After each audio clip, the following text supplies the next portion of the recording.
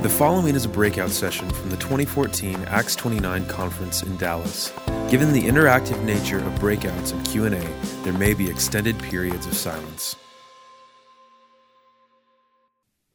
So here's the big idea. Certainly we have to train and equip leaders for the church.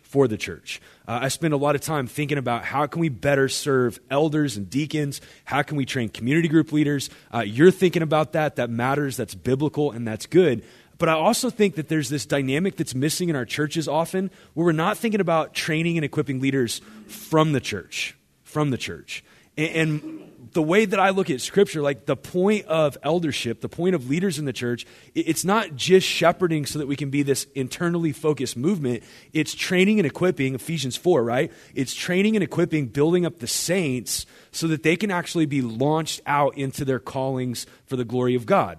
And so I think we're actually falling short as leaders if we're only thinking about leaders in the church and for the church, but we're not influencing and developing leaders from the church. Are you guys tracking with that?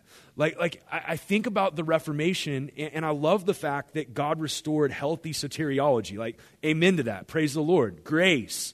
But here's the other side of the Reformation that gets forgotten. The other part of the Reformation that was so beautiful was a recapturing of vocation. Right? Like the priesthood of the believer, man, that there's not two classes of Christians. There's not the people that are called, that are the varsity Christians, that get to stand in the pulpit and carry out an office in the church, and then the peons that come and hear the really gifted, smart people that Jesus really loves.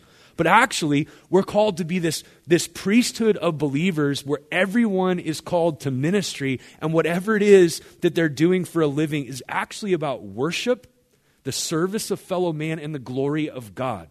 So let me give you a quick story. In our church, we talk a lot about pushing back darkness.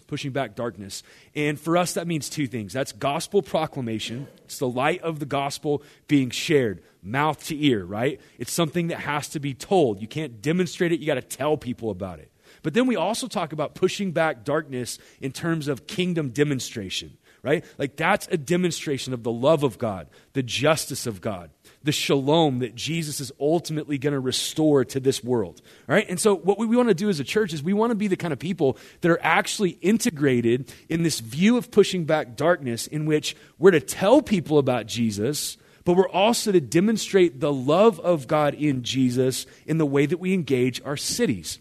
So we've been banging this drum, right? And you keep saying the same things and you're wondering if anybody gets it, and half the time they don't get it. We have this guy in our church who is a major influencer in our city. The dude is off the charts entrepreneurial. He's done tons of businesses. He's been really involved in urban renewal in Oklahoma City. Basically, like there's a whole neighborhood that this guy pretty much started from scratch. And he started coming to our church full-on pagan, hated the church, and he would come in halfway through a sermon and leave before it was over. Like this dude did this for 6 months. He's in his 50s. He's gruff. He's grumpy. Had just gone through a divorce. And all of a sudden, a couple of guys on our team started loving this guy and serving him. He got plugged into one of our community groups. And over the last year, like this dude has been born again. He's following Jesus, and he's wrestling with what does it mean to take these gifts that God's given me and not think that the end game of being a committed Christian is to be an elder or a deacon, because that's not his gig. Like, fellas, this is not the guy you want to lead a kids ministry, right? This is not the guy that I want to be an inside dog. And he's been wrestling with what does it look like to follow Jesus as an outside dog, right? What does it look like to lead my businesses in a way that glorifies God? So a couple weeks ago, he came up to us and he said this. He goes, man, I don't know if this is pushing back darkness, and I want to be open for correction and for rebuke and adjustment. So you tell me if this is pushing back darkness. I just found a grocery store. It's in a really bad neighborhood. It's ghetto. It's run down. It's overpriced. They're fleecing the neighborhood. And so I bought that grocery store, and I've lowered all the prices for the neighbors. I'm making sure that food stamps are available for people that don't have money. And then I'm hiring refugees from Burma, and I'm paying them a living wage so that they can make a living and serve the neighborhood. I was like, yeah, dude, I think that counts, right? Like, yeah, that is pushing back darkness. And so that's what I mean, man. I'm not talking about that weird deal where you start catering to the rich, right? I'm not talking about selling out your soul. I'm not talking about treating the influential people in your church as better than the people that are not influential. What I'm talking about is this. I'm talking about stewarding the resources in the congregation that you lead for impact for the glory of God. I'm talking about seeing people in light of their calling so that their gifts and their strengths and their talents can actually all get pushed into the middle for the glory of God and for the advancement of the gospel. You have people in your churches that are not called to lead inside your church.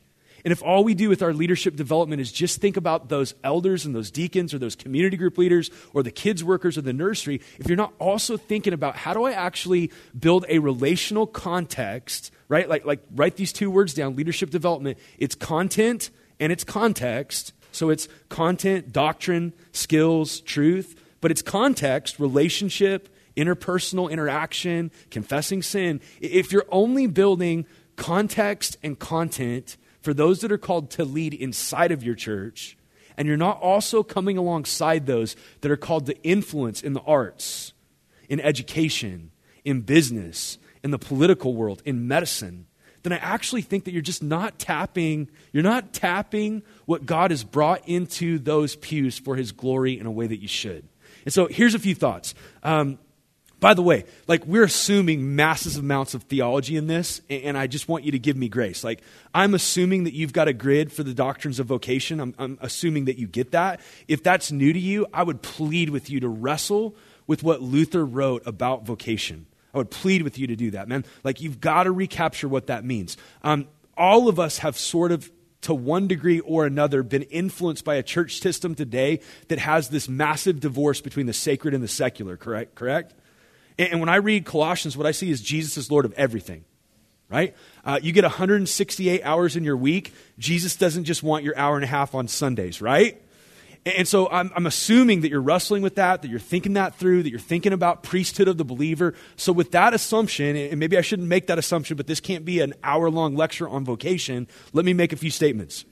I'll give you a few barriers to influencing those influencers so that they can actually use their gifts. I'll give you a few barriers, some practical suggestions, and then I'll lead you into some discussion. We'll do some Q&A and maybe break up in some groups. Here's a few barriers. There's probably tons more. I'll give you three. The first is that sacred-secular divide exists inside your heart and mind, right? There's still this tendency to communicate from the pulpit about those that are called to ministry versus those that are not called to ministry, as if working as a barista is not a calling from God to glorify him and to be on mission and to provide for the needs of our family. And so our language starts to get influenced by less than biblical perspectives on work and on marriage and family.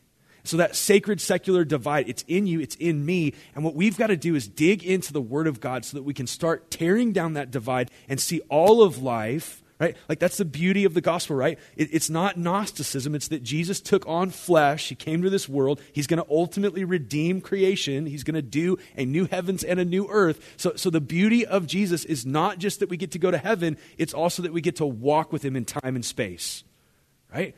The sacred and secular worldview that many of us have and the people in your pews, that sucker's got to get blown up if we're going to really do what we need to do missionally. All right, second barrier. This is a big one, man. It's just insecurity. Right? I did a cohort group with a couple of guys in our church. Two of them are guys in their mid-30s that from scratch planted an oil and natural gas business, and they're just geniuses, right? They make more money individually than our church brings in, our total budget. And then there was a dude that's a real estate guy, and this guy's blinged out, he coaches real estate agents, and he wears Versace shirts, very complicated shirts.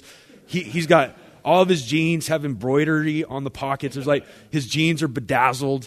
And the guy, he drives a fat caddy. I'm these are not the dudes I would ever hang out with. And there's this insecurity in me, do I even have anything to offer guys like that? Can I relate to these fellas? Can I even talk to them? And the truth is we started digging in and started really shepherding their hearts and talking about lives of generosity and caring for the poor and maximizing the impact of the church's mission through neighborhood engagement. These guys started getting it. So there's an insecurity that drives us a lot of times. We start to think, man, can I even talk to people like that? There's a senator in our church, and we sat down for coffee, and I'm just telling you, I was terrified to talk to this guy. It didn't freak me out to talk to you guys because there's such a similar context. You're pastors and I'm a pastor, and we get the same things and we read the same things. What the heck do I have to say to a state senator? But the reality is this: God's called me into his life as a shepherd to not try to pull him out of his vocation, but to try to encourage him and strengthen him and give him a gospel framework so that the grace of God captures him in a deeper and deeper way. So insecurity, man, it makes us, like, let me put it like this. Playing it small is not humility. It's just not. It's the other side of pride. It's insecurity. And so when you don't step into those relational opportunities that the Lord's given you, you're actually denying the calling of God, and you're not trusting that Jesus is enough and that the Spirit of God lives inside of you, and you've been given the Word of God that you might help strengthen, confirm, and establish people in the faith. So that insecurity, man, when you feel it, we've got to lean into it. We've got to go there. I'll give you a third barrier. There's just this reaction to corruption that makes us want to throw the baby out with the bathwater. Like the shady pastor that hangs out with all the rich guys in his church so that he can ask for favors. Like, I hate that guy. Right? That's sinful, but I hate that guy because I've seen him throughout my entire life. The guy that's always asking for favors, always staying at somebody's lake house, always fleecing the people of God for money. The poor walk in, he ignores them, and he plays favoritism towards the wealthy. Like, anybody else read the book of James lately? That is vomitous to the Lord. And I think we see that, and sometimes in reaction to that, we build this weird false dichotomy where we're sort of going to do this reverse segregation towards the influencers and towards the wealthy and towards the leaders in our church. And I'm just saying, like, that's not the healthy response to the abuses, right? It doesn't matter which side of the road that you wreck in and die if you wreck and die, correct? So let's not show favoritism, but let's also not be afraid to engage people that actually have been given resources that they should be using for the good of others and the glory of God. Amen?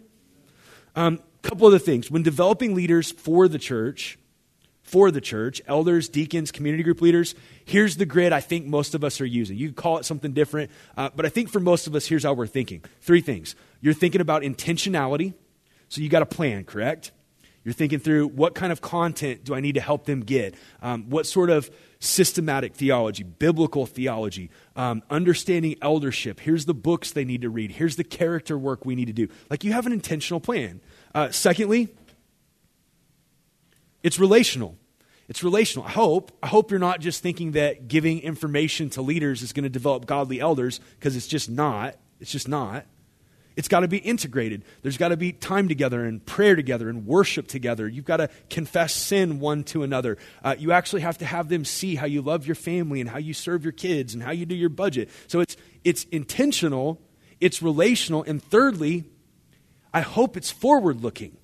I hope what you're doing is you're developing elders in your church and walking alongside young men. I hope what you're doing is saying, who do you think God's called you to be when you're 50? And let's start working towards that through a life of repentance and prayer and seeking the Lord and digging into the Word and dealing with character. Are you guys tracking with this? And so it's intentional, man. It's intentional. It's relational. It's forward-looking. But then it comes to the influences in our church that aren't going to lead an office in the church, and it's not intentional. We don't have a plan. We haven't thought about it. We're not resourcing them. It's not relational because we're spending all of our time with people that are called to lead in the church instead of people that are called to lead from the church, right? Anybody else? And it's not forward-looking. We don't know how to help them get a grid for what might be as they actually use their gifts for the glory of God. And what vision is it's helping people get a glimpse of what's possible in light of the grace of God and the talents that He's put inside your hands. And so my challenge is, the way that you're thinking about elder development, the way that you're thinking about raising up deacons, the way that you're thinking about community group development, I'm just saying, think about that for the influencers in your church. What would it look like if the doctors and nurses and teachers and principals, people called to politics, the entrepreneurs, the people in your church that are creating beauty in the city, what would it look like if you were thinking with that grid for those people? What would it look like? What would be possible? And what would start to happen in the life of your church if the people that are not called to eldership stop thinking that the end game of Christianity is that you would become an elder or a deacon? Like, what would it look like if they actually got a vision for their life being all about Jesus all 168 hours, not just Sundays, and if they're really committed, Wednesday night? What would it look like if all their chips were in and they got to use everything they've been given for the glory of God and for the good of others? So let me give you a couple practical things, and then I'm going to shut up and you guys are going to talk and we're going to engage each other. A couple practical things. I'll just throw 5 things out. If any of this is helpful, good. If not, don't use it. First of all, preach into vocation. Preach into vocation. Preach on it often, right? This is where you're actually going to give people handles for seeing worship as more than just songs on Sundays. This is where you're going to get to talk about what it means to be a missionary if you work at Starbucks or a business or if you're a doctor. This is where you get to talk about the way that God provides so generously and wonderfully through human beings, right? Think about it. Like, preach on vocation. Teach on it. Preach on it. Secondly, build simple frameworks for leadership development that can be for both in the church and from the church leaders. Build simple frameworks that can apply to both elders and deacons and people that are training in that direction and people that are called to lead in the city. Let me give you a quick example of this. I'm doing my main leadership focus this year is going to be a cohort. I'm calling it Young Lions. It's going to be for men that are like 18 to 45. It's going to be a year long. It's going to be super intense.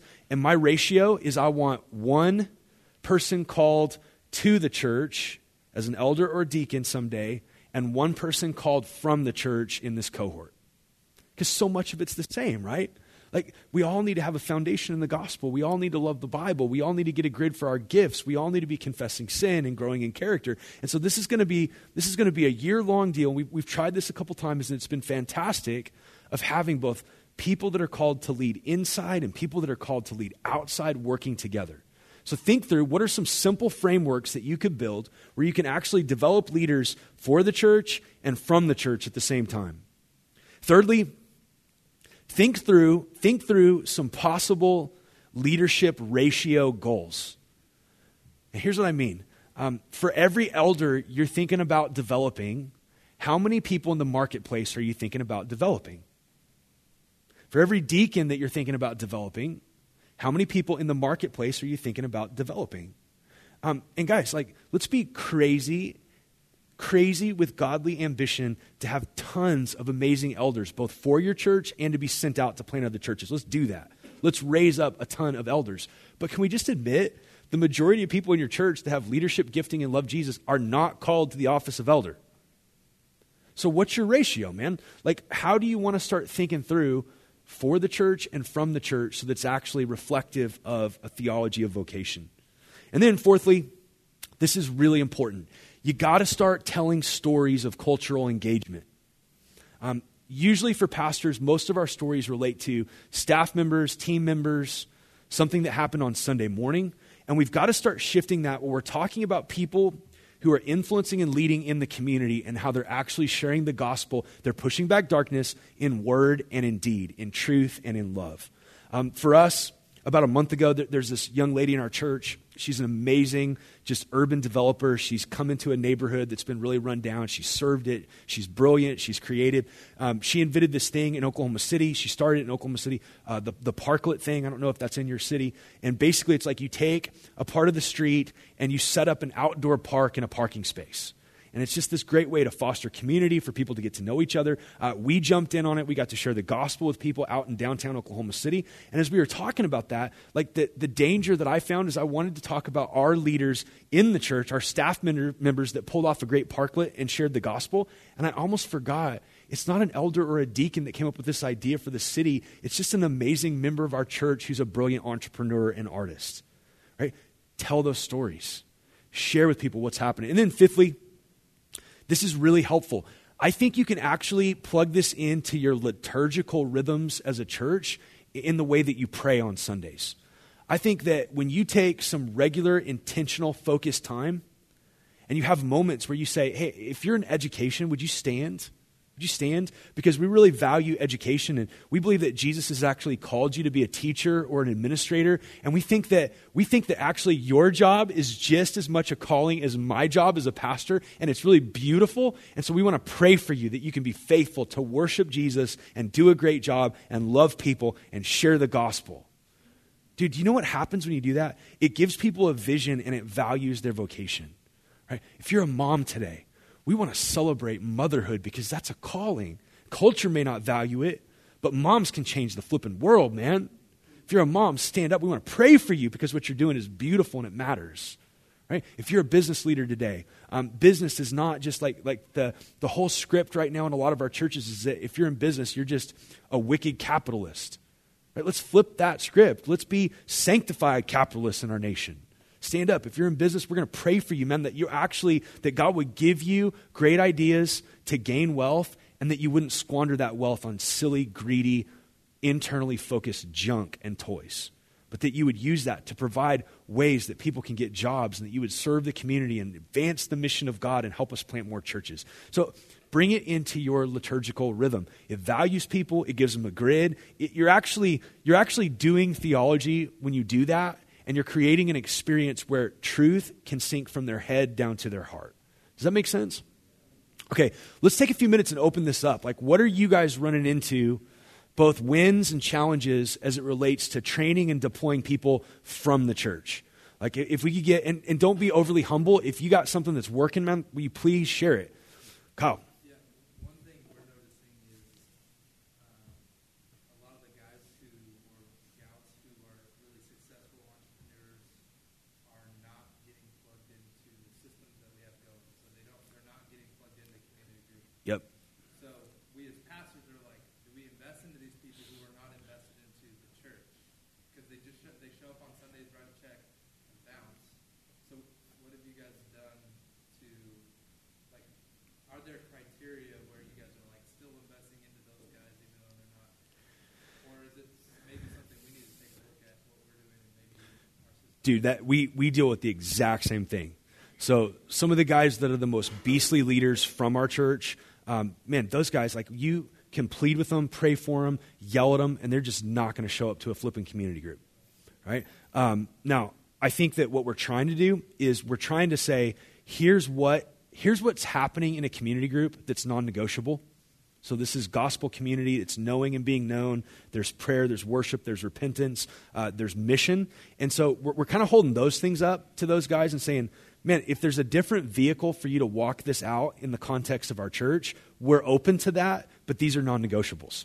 So, for instance, two of the guys, those two oil and natural gas guys, neither one of them are plugged into community groups like I want them to be, but I'm making sure that in our conversations that they're actually building gospel community with other men that they're working with.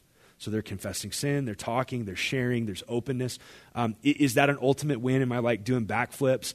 No, man, I want them in a community group. I think they should be, but I think that we're taking steps towards that because they're tasting it now. So like with our membership process, we require people to be in a community group to be members. Do you have something like that? Do you withhold them from membership? Here's how we frame it. Like we say, in our membership process and with our membership interviews, we preach the importance of community groups like crazy. 80% of the discipleship of our church and 80% of the mission of our church comes through community groups between Sundays. So it's a huge part of our church. So we preach it and we teach it, but we won't take that final step to say that there's not a case or a scenario where you can be a thriving, accountable, known member of our church, and the only way that can happen is a community group. So we'll have that conversation. What I'll say is, man, if you think you're an exception to this and you have a good reason why season of life or your particular job means that you can't be in one of our structures known as a community group, we'll have that conversation. Most of you, that's a cop-out. You need to be in a community group. But I want to keep room because there are some people that's just, like my senator friend, dude, he just, this time of year, he can't be in a community group. But he needs to be in relationship. He needs to be known. He needs to be accountable. He needs to be on mission. And I think that that's actually happening. It's sometimes what we do is we take our structures and we hold up our structures as the end game. The structures and the systems, guys, that's not the end game. Those are vehicles to get to the things that we're fighting for. Does that make sense? What were you going to say? Well, I was just going to say, like, what is it about these guys that keeps them from that? Because we see maybe that they've tried, they just don't really fit in. Is it life by your experience, or is it that they're just such oddballs and fast-paced runners? And I mean, this is a sanctification issue that we're working on with them. But I've seen these types of people that they will plug into like a fight club. Yep. Or something like that because it's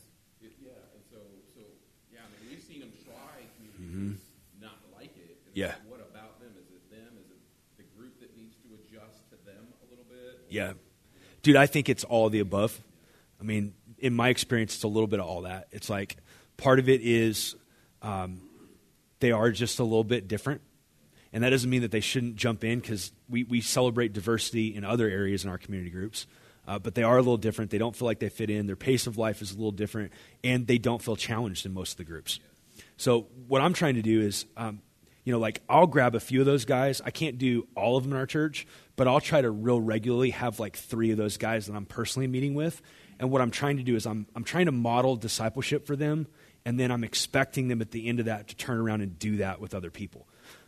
So it's not perfect. Like, we haven't found any kind of formula that's getting them all engaged and plugged in like I want. Another example, there's a guy in our city. He was the former district attorney. Now he started like this leadership institute, and it's like beastly and theologically driven and really good. He's amazing. He loves Jesus. He loves our church. He gives. He serves. But the dude, 10 years in, I haven't been able to get him to show up at a community group. Makes me kind of want to quit. It makes me kind of want to get angry at him. But the reality is, like, what do? You pray for him. You model it. You love him. You try to embrace flexibility where you can, Is it a deal where I want to excommunicate this guy? No, it's like he's doing the things that I want a Christian to do in our church. So what were you going to say, bud? Yeah, I was going to say, just for us, like, we've had this scenario a couple times. In the same way that we have this awkwardness of how to relate with these people, like, they step into a community group where their salary is more than the entire community group combined, and those people are like, I can't say a word to this guy. Yeah. Like, I can't relate to him at all. So they're awkward and weird, and like, do we ask him to bring a salad, or do we ask him to buy a steak for family dinner? Right. Yeah. Yeah. I think one way to look at it is, I just want to be careful. I'm not saying don't just punt on gospel community for influential, difficult people. That's not what I'm saying. What I'm saying is actually value them so much that you're pursuing them, and you're trying to create as much space as possible for them to engage, for their sanctification and for the advancement of the mission. Now, it's like there are rules and there are exceptions, and sometimes we make the rules things that are not biblical rules. Let's make sure that what's driving it are true theological points that we actually can articulate from the Word of God, instead of just, hey man, here's the model and you're really difficult to lead and I don't know what to do with you, so you better go. Yes? You have those guys and girls that are marketplace leaders, the gospel getting someone in, they're doing some really cool things, and you're trying to disciple them. But you're also talking about celebrating certain things in your congregation. How do you maybe platform or celebrate those guys when they're just kind of there? When they're doing the city, but not really part of Frontline, not really gospel communities, and not... Yeah. Do you let them celebrate anyway, or do you nuance it, or how do you celebrate what they're doing? Yeah, man, I think... So if it's a guy that is a potential wolf that's just showing up, but he's not accountable, I'm not going to talk about it. But the guys I'm talking about, that's not where they're at. They are known. They are confessing their sin. They are engaging. They're just not engaging in a way that looks like the norm for most of the people in our church. Yeah, I will. Yeah, dude, because I think that's modeling something. Like, if you find anybody that's got all the whole picture of what it means to be a mature follower of Jesus, right, then celebrate them. But you know what? I don't have any of those people in our church. You know what I mean? Like, I don't have that in my life. So there's some things in my life that are worthy of pointing to and saying, hey, that's good. That's worth emulating by God's grace. There's a lot of my life that's not. Does that DQ me from you talking about the parts of my life that Jesus has sanctified me in more? No. So I think it's kind of like, in some ways it's like all of us have light, all of us have dark. Let's not be afraid of celebrating what is right and what is on track. Yes, sir. I actually had the opportunity to go through Redemption Group immersion this summer with one of these guys who runs a crazy successful accounting firm in Dallas, and like he kind of talked to this for us. And I think you kind of hit on it. Like, they're just crazy people. Like they're wired in a crazy way. But like, let's celebrate them. They're like coming to these churches and being a part. That's right. And I think like I want him to be in our small groups. I want him to be there. He's in a different church, but like, I think if we push them into that mold, and then it's like, oh, well, you can't become a partner or a member, like, I think they're out. Yeah. Yeah, I see, and I think it's like a lot of times we're used to having to deal with people that you got to constantly sort of kick them in the rear to motivate them. It's different with these leaders. And it's like you're kind of, the analogy is like you're almost dealing with the thoroughbred with some of these folks and figuring out, like, It's different when your leadership challenge is actually pulling somebody back and reining them in.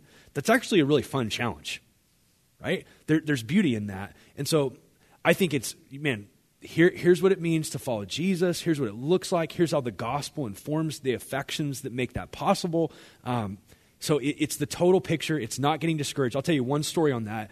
My father-in-law, most type A human being I've ever met in my life, was a business guy, was in the radio business, traveled all over the world. Like he would come into a radio station that was broken and fix it and leave. So he's just that guy, man. Like he is aggressive. He's type A. When I asked for his daughter's hand in marriage, he made me get an appointment, and he stuck me in the lobby of his office for 2 hours to wait. And I knew this dude's like love language, so I had like PowerPoint. I'm like, here's my budget. So here's my point, though. This guy has been a part of our church, helped us start the church. He's been a part of our church for 10 years. Do you have any idea how frustrated I've been with him that he's an older man in our church that's not discipling men, he's not engaging men? But you know what's happened? In the last year, he's finally got it.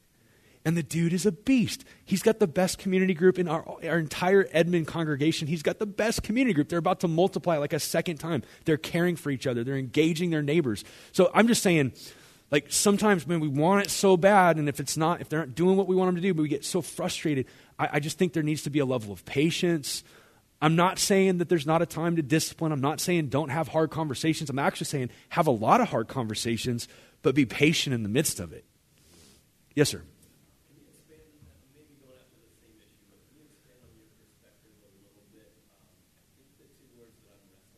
Yeah. Stewarding and partiality. And with this gift for them, actually, there's a lot of these guys on the front end of the church. In order for them to actually get plugged in, Yeah. they need this relationship with a high-level leader that can show them what it looks like. They can't be led by community leaders. But I'm not going to go to somebody else on the fringe and spend a lot of time with them. What does it look like not to be partial, because this is the governor, and we get some time with the governor. Yeah. Oh, that's a great question. That's such a good question. Did everybody hear that? Yeah. So I think I'll start with this. I'll say the biggest issue is our heart. So it starts with really searching our hearts, asking the Spirit to illuminate motivation. What's driving that? What's in you? What's the why behind you wanting to talk to somebody? Are you trying to use them? Because there's been wealthy people in our church that I've told they're not allowed to give because they were trying to manipulate. And by the way, we're not a wealthy church. Our church has been dirt poor. Churches our size usually have 3 times the budget of our church. So in the last few years, as we've gotten more, there's been times where I've had to say, hey, you know what? You're not allowed to give right now because you're trying to manipulate and control and earn God's love, so you just keep your freaking checkbook. So what's happened, though, is that the response to that, they know that I'm not afraid of losing them, and I'm not afraid of losing their money, and therefore it's actually like one of the few relationships they have where they know I'm going to tell them the truth because I don't care if they bounce. So it's a hard issue. And then secondly, I just think personally as lead pastors in particular, I personally think the majority of your time, not all of it, but the majority of your time needs to go into developing leaders. I know that there's guys that would argue against that. My personal deal is if you're not developing leaders for the mission, you are stunting discipleship in the whole church. And so that's my take on that answer. It's more a leadership deal than it is a money deal. The other thing is this. I always want to have people in my life. I want to save margin for mature Christians I'm discipling, for baby Christians I'm discipling, because if I'm only hanging out with mature Christians, I start to forget what the real questions are. And then I want to have margin in my life for non-Christians. So in my life, if you look at my schedule right now, I want to make sure I got mature Christians I'm kicking it with, baby Christians, and non-Christians, because that helps my preaching, that helps my leadership. And so I think you also have to apply that with the poor. Our church, every single Thursday for the last 6 years, every single Thursday for 6 years, we preach every single week and run the entire service at the rescue mission in our city. That's just what we do. And we treat those folks with dignity and honor. They're not a ministry of our church. They're our church. We pick them up every Sunday and bring them in and give them seats of honor in our church, man. We honor them. There's a crazy dude that's full-on paranoid schizophrenic drunk guy that roams around. He comes down about every other Sunday down the middle aisle And I have yet to kick that guy out because I love him. He shows up, walks down to the front, makes anybody that's suburban visiting our church that day feel super nervous. I'm like, hey, Tommy, what's up? And it's just part of the life of our church. So I think that that's sort of the balance. If you knew the totality of our church, you would know that actually what we've done for years is we've probably given in an unhealthy way deference to the poor and sort of neglected those that are not. And now I think what's happening is a better integration in the life of our church. Yes, sir. So in our church, there are those influencers that we're suburban. We're not going to be near a lot of those people. I'm not relating personally. I don't think anyone in our church is relating, has contact with someone. Should we be planning, should God product wisdom into our church as people thought, or do we need to be seeking these people out? Is there a way for us to attract someone like that? I wouldn't do that. I think that's a dangerous, slippery slope, and I think it'll, no matter how you do it, it'll just feel off. What I would do if I was you is I would actually look at all these young people starting out. I mean, is your church fairly young? What I would do is I would say, okay, these are going to be the influencers in 20 years. So you actually get it on the ground floor to disciple and develop and deploy people. Who's called to education in your church? And what are you going to do to help them get a vision for their future? Who's called in your church to entrepreneurial engagement? How do you get them a vision for their future? Who's called into politics? How do you help them get a vision for their future? So actually, you're in the front end of that, and it's really sweet and beautiful. So steward them in such a way. Like, here's how we should all look at it, in my opinion. See your church as a launch pad. It's a launch pad, man. Like, what could you do over the next 10 years so that whatever field they go into, wherever they get sent in the world, they've actually been sent into it with a grasp of the gospel. They're captured by the glory of God, and they want to live their life for his glory. Yes, sir. Okay, this is kind of like a dual question. You talked about how you're starting a group that's going for a year. You also talked about having people stand up. What are some other practical things that you guys are doing to do the whole content, intentional, forward-looking stuff? We do a lot of cohort model stuff. But what I'm also finding is just if you'll resource some of these folks, these men and women, like for instance, Keller's book, Every Good Endeavor, which is it? Every Good Endeavor, so good. We're just passing that book out to business people like mad. Like if you got a question about your job, or if I even hear you say that your job sucks, I'm like, here you go, dog. And then what we're asking them to do is turn around and teach what you're learning. So a lot of it's organic. A lot of it's saying, you know, the culture of our church is not that we have a few elite people that get to do ministry, but that if you're a Christian, you're a minister. And so a lot of it happens just by saying, here's some resources, turn and give it, grab a couple people at work, take them through this, talk about it, open up your heart. So a lot of it's that.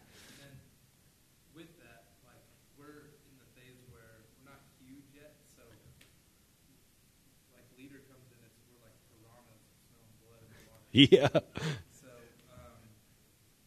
So I'm just a little wary of like creating systems that will overwhelm the people who are already giving a lot. Yeah. How do you guys navigate? I just think honest conversation, like up front, if somebody shows up, our church in our city is known as a safe place if you're really banged up that you can take time.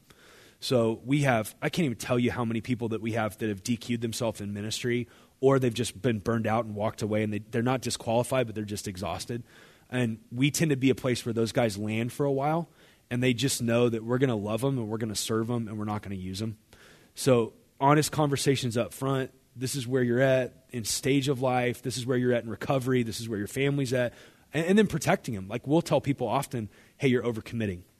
And remember, you actually have been given an assignment in your job in the world, and we don't want you to spend all of your time pouring into a ministry within the church. We want you to keep doing that well. So to me, it's just a lot of it's just honest conversation, man. Like the senator I was talking about, his last church, he just kind of did everything. I'm like, you're not allowed to do that here. What you're doing for our state actually counts. And so you need to be in community here. You need to be accountable here. You need to be known here. But I actually want you to put your energy into your vocation, right? Because that's where you're going to get to share the gospel and love people and influence culture. So it's kind of like that. Yes, sir.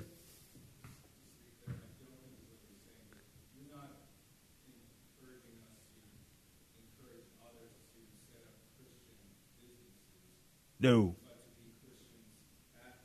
Bingo. Yes, 100%. Yeah. And oh, dude, no. And, my cynicism, when those guys show up, I'm probably a jerk, and that's not good either. So, what I want is I want them in the marketplace, man. I want salt and light, guys. This is what we're talking about. We're talking about salt and light. We're talking about mixing in culture with the truth of Jesus on our lips and the love of God in our hearts. And we're talking about helping our people figure out what does it look like to really live out the ramifications of the gospel in real life. Yeah, not getting weird, not ichthus on your car so that you can fleece people when you do their plumbing. Yes, sir. What types of things have you considered changing, maybe in community groups to cater? Because those type A people in community groups are messy, right? Yeah. Type A people hate messiness most of the time. So have you considered either targeting, creating community groups specifically for them, or changing leadership processes to say maybe we need to do something different, or is it? No, because our community group model is so diverse. So in our community group model, it's going to include a few things. Our community groups, we don't define community group by our community group meets on Tuesdays. A community group is a group of people that are together under Jesus, because of Jesus, for Jesus, and with Jesus in the power of the Spirit, right? And learning to obey Jesus by opening their Bibles. So in our community group structure, they're getting together about once a month, and they're doing a big blowout party, and they're loving on neighbors, and they're feasting. They're getting together about once a week in groups of 2 to 3, same gender, to confess sin. They're every now and then getting together to talk about the scriptures and talk about what we're doing on Sundays. So it's pretty diverse. And I know you're not doing this, but don't automatically assume that none of these people will get involved with that. If they're not involved with it, we're going to meet them where they are and process that. But man, like that one guy I mentioned that bought that business, he's one of the most committed community group members in our whole church. Now he's awkward, and I don't know if he really likes it, but he's there and he's helping. So a lot of it, don't build some weird secondary structure in your church to cater, but meet people where they are relationally and lead them to where they need to be. Yes, sir. We kind of put everybody in a group in terms of like that guy is still responsible for Sue and care for him. Yeah. So when they have a party, that guy's always making sure he's invited. Yeah. So even if he doesn't know he's in a group, he's got sometimes continued elder spiritual care that somebody, some group is trying to know. Not like a project, but like a relationship. I think he's in a group, even if he doesn't. It's awesome. Beautiful. When Jacob speaks, I listen. One of the biggest things that these people actually are looking for is relationship. So if you can get a community group leader that could match them relationally, that's it. I don't think you change the structure, but you match them up with somebody that could actually lead them in the group. Yeah, that's right. And let me just say this real fast. Have you guys found that some of the older, particularly I'm talking to, I think most of us are younger in this room. Have you found that with a lot of older men that you're leading in the church, you're trying to figure out how do I appeal to them as fathers, and they don't really want to receive you often. And so in a lot of ways that you have to be a little bit not immoral but sneaky in the way you pastor them, right? Like you just have to be wise, man. You got to be as innocent as a dove and wise as a serpent, and sometimes you have to pastor them in prayer. Well, it's like that with some of these type leaders. Yes, sir.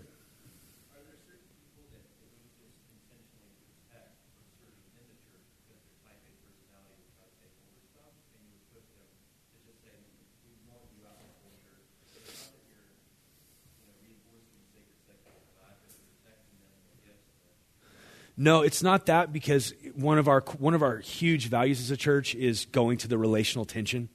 So if a guy is leading, we've got a guy, a businessman that's helping us with our Edmond plant, and he leads our Connect table.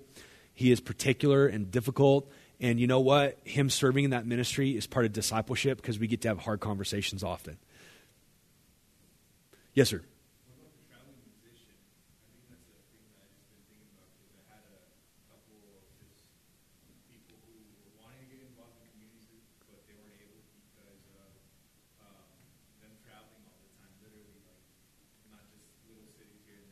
Yeah.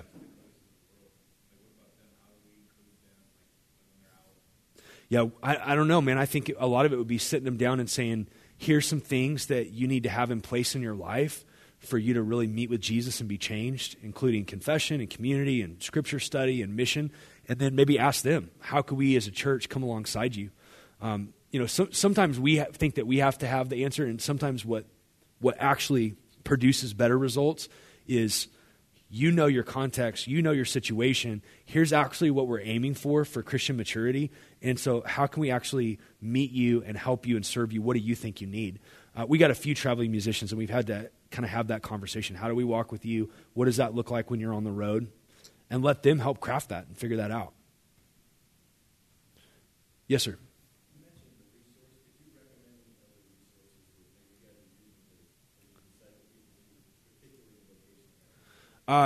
Veith's book is really good. Anybody know the name of that? It's Kenneth Veith, I believe. Veith. I tell you what, I've got a list of them. Anybody that wants to email me, I'll shoot you a list of books. jcurry@frontlinechurch.tv. I think it's Kenneth Veith. I thought that book was pretty darn good. There's a few books that have got some wacky things. My buddy Kevin says that books are like chicken wings. You eat the meat and spit the bones. So I just read a book on vocation by a guy that was some of it was self-helpy, pop psychology junk, and some of it was fantastic. But anybody that wants a list of books, if you email me, I will send you a list. There's one, it's like Your Unique Design, and the whole time I'm reading it, I'm like, I hate this language, I hate everything he's saying. And then I did the exercises, and it was super helpful, and I'm using it for business people. Yes, sir. JKOURI @frontlinechurch.tv, because we couldn't get .com. Yes, sir.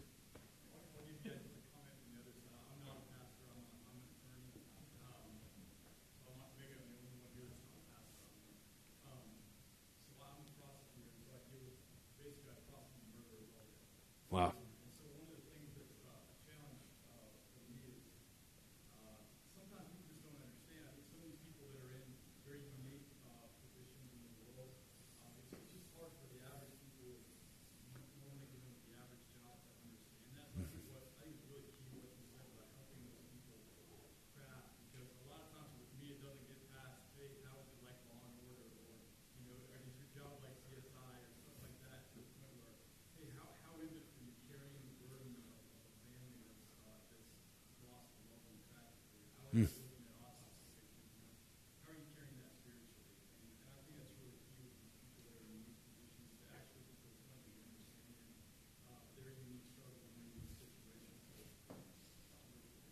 Dude, thank you for saying that. Yeah, I wish I would have known you were in here. I would have had you come up here and do this. This is where I shut up and you get to talk. Let me leave you with a picture, and then we can sort of pray and get you guys out of here. Think about it like this. Something really beautiful happens that could lead to revival, renewal, and renaissance when leaders for the church and leaders from the church, as people together in the covenant community of God, actually relate. So just think about this one picture and dig into it. Maybe if you want to process this more, Ezra and Nehemiah. Like, what a beautiful picture of what we're talking about. Here's this guy he's a marketplace leader. He's a politician. He's cupbearer to the king. That's just a weird high-level cabinet position job. And the Lord just breaks his heart for the city of God. And then you have Ezra, who's, he's sort of in the midst of the covenant community, and he gets it more, and he's more involved. And between the two of those guys, God does this beautiful Renaissance restoration movement for Jerusalem. That's what we're talking about. We're aiming for that, to be a covenant people that really are empowering those that are called to lead in the church, to be trainers and equippers of those that are called to lead from the church. Right? Amen? Cool, man. You guys are awesome. Appreciate y'all. Think this through this week, man, if you would. If this is where you're at and you need to do this, think this through this week. Who are just a few people in your church that down the road you need to equip to get where they need to be, or are already in a situation you need to equip? And then take that intentional, relational, and forward-looking idea, and don't come up with some deal that's going to wear you out. Come up with a real simple plan to just do like a beta group with those guys, man. Just throw them in a little group and kick it with them, and that may be 6 a.m, once a month for a little while. Try something, and then let them speak into it. What was good for you? What wasn't good for you? What could we do better? And then ask them to help you with this. Amen? Cool, man. God bless you guys. Safe travels.